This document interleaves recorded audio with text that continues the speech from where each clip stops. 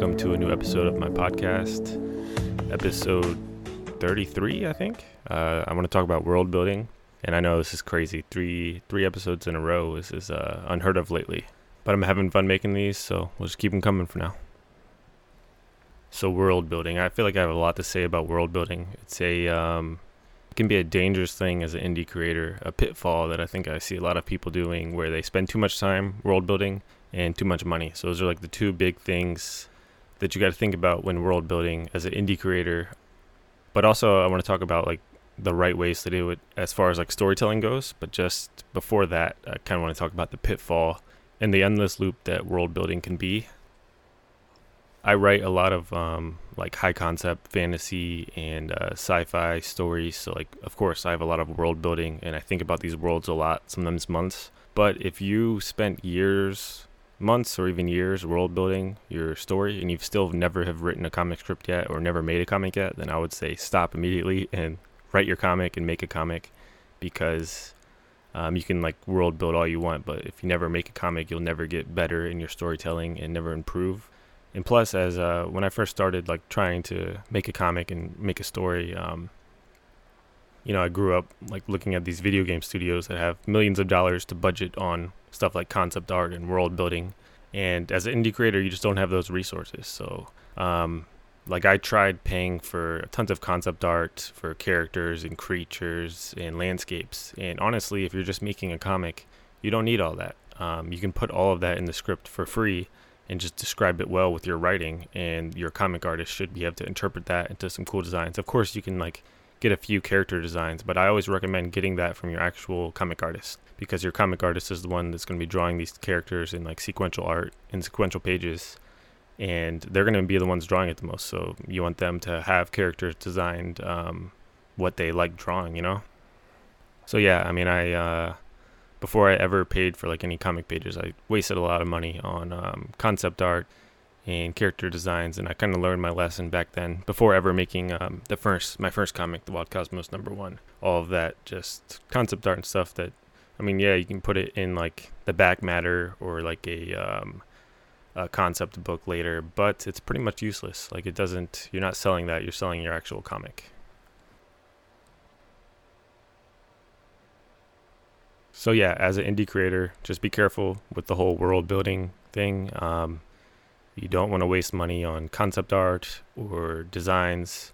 Have your actual comic artist do that stuff in most cases, and get to actually writing the script and making the comic and paying for pages, instead of just getting stuck in that world building vortex loop where it's never ending. So yeah, of course I do world build. Like I write these fantasy and sci-fi stories, and a lot goes into it. Like for Beastlands, for example, it's this world that I thought of. I mean, I probably thought of it for months, but I never paid for any concept art or character designs until I found my comic artist. And right before we started doing some pages, she did some character designs and creature designs, and that's about it. Just the main characters. Like you don't have to go crazy with landscapes and everything. Stay focused, get the comic made. But I mean, I probably thought about the Beastlands world for a few months. And of course, you can have like a document where you kind of have like the history of the world and like how the world works for Beastlands. Some people have these companion beasts. They are realistic beasts. They don't have any magical abilities or anything. So I mean, I have all that in a document, but even that, you don't want to waste too much time. You want to have enough info, but a lot of that won't even make it into the comic. Like I'm not gonna overly explain all of that world building doc ever, like on the comic pages. It's kind of more just for yourself, so you have that info, and you can kind of stick to that. As far as like tips for storytelling and world building, so you get your doc. That's all info for yourself when you're telling your story, but I would say a few things. Like you want your world building to complement the story. You don't want to just have world building like for the sake of it. It's kind of like the whole story versus plot idea. Like you want the story is the most important part. Plot is just stuff happening, and it can get kind of boring. That'll probably be another episode. But that's the same goes for world building. Like you can have this intergalactic story or this alien invasion story, but if it doesn't relate to like your theme and your character arcs and like help that stuff out, then what's the point? It's just kind of like mindless stuff. For Beastlands, like the what I wanted to say with that story, I wanted it to be about a person caring for like a pet and the relationship between the two, and like the relationship of taking things for granted. So then that naturally developed into like that Beastlands world where some people have companion beasts and you ride them and you have to care for them like a real pet. And that was kind of like my experience dealing with my dog being hit by a car and trying to put that into a story.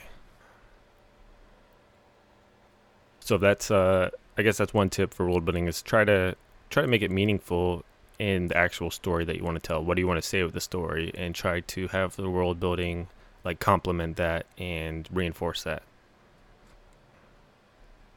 Another tip for world building, I would say, is making rules. For Beastlands, I can keep using that as an example because I feel like that's a pretty high concept thing.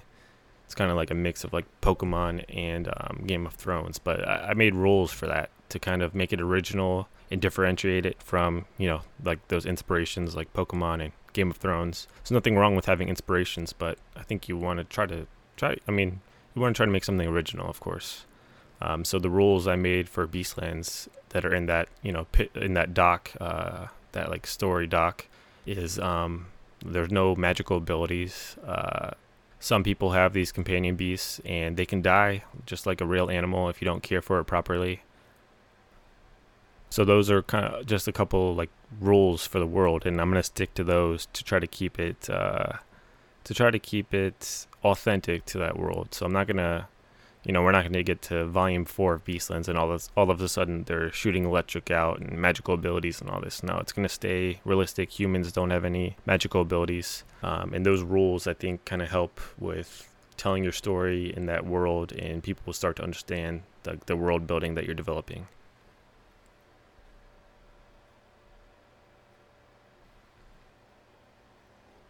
Another problem I think when it comes to world building and actual like storytelling is people can overdo it with exposition, and you always hear exposition's bad, and yeah, it is because it takes away from like the actual story you're telling with the characters and stuff. It helps like build the world, but if you do it badly, you're just like you could just have tons of like caption boxes in your comic covering up your art, like telling the history of the world, and it's usually pretty boring. Like for this new made up world, like unless it's like Game of Thrones where people love that world and the history of that world, like it can be pretty boring. And especially if you're a new creator trying to put out a new series, like you want to hook the reader and show them what the story is and show them who the characters are. And if they're not familiar with this world or familiar with your work and they're just like reading the history of this world, I think that will automatically just bore some people and probably turn off readers. I was once told from an editor that you should never do like a prologue for a story, and that's probably pretty good advice. Like prologues are just world building stuff that can probably bore people if you don't have like an existing fan base and stuff, and it's not a world that people already love. I would stick to that. It's probably possible you could do it, but for me, for my storytelling, like I think the most important thing is the character arcs and the themes and the story that these characters are going through and the character growth. So if you're starting off your story with a bunch of exposition, you're probably not going to hook readers. They're probably not going to stick around to read it, and you're not showing, you're not showing your characters the most important part. So what you could do instead of having just a bunch of like boring exposition is to just have a bunch of subtle like storytelling that kind of explains the world. So the first 5 pages of Beastlands, there was a lot of world building in those first couple pages. Even the first page is about a king. He's giving a speech to an audience, and just in his dialogue, he doesn't overly explain it, but he says that this beast that he's about to execute was his companion beast since he was 5. It was his keeper. So that's some world building. Like these keepers are these companion beasts that some people have in the world.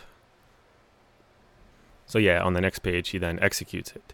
And then the next 3 pages are our main characters, and they're in a predicament where these scavengers are attacking them, and then you see them whistle, and there's like a spread of their beasts coming to save them. And that kind of explains how they have two of these companion beasts with them that are helping protect them. That's some more world building. You see the scavengers running away, saying they're scared of the keepers. So that's more world building.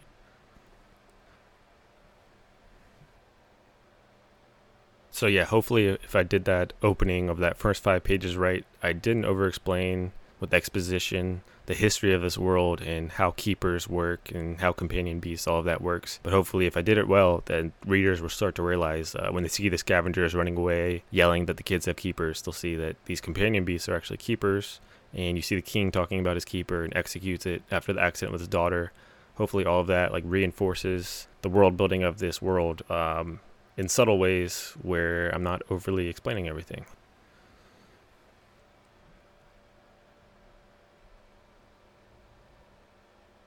Another example is from my other comic series, Slightly Exaggerated, where you have this treasure hunter girl who's dying. She's like stealing these religious artifacts, and it's in this world, this crazy fantasy world where like there's flying wheels and religion is law, and there's like these 3 main religions. But I don't ever overly explain any of that. You see the main character Mia. You see that she's dying. She's scratching her arm. You see her getting sick without overly explaining that stuff.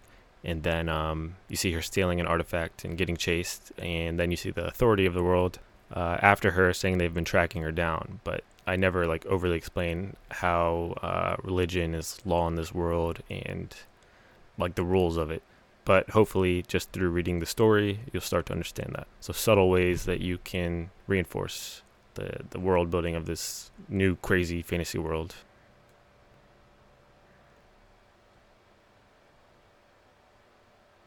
So yeah, hopefully this can be a wake-up call that you don't spend too much time wasting world building, too much time and money, and then just a few tips on how to successfully do it in comics and subtly do it without overly exposition and prologues and all that. Other than that, I'm recording this on Christmas Eve. Probably get this out today. Thanks everybody for listening. Thank you for the reviews. I remember these old episodes, I was trying to get to 15 reviews and we're at like 21 now. And most of them are positive, so thank you for that. If we could get to maybe 30 reviews, that'd be cool. You can follow me at Curtis Clow. I started a YouTube channel. That's going to be one of my goals in 2021 to throw up some YouTube content. So I'm going to put a link in the description for my YouTube channel. If you want to subscribe there, you can see my comic trailer. That's the only thing I've posted currently. Yeah, so happy holidays. See you guys next episode.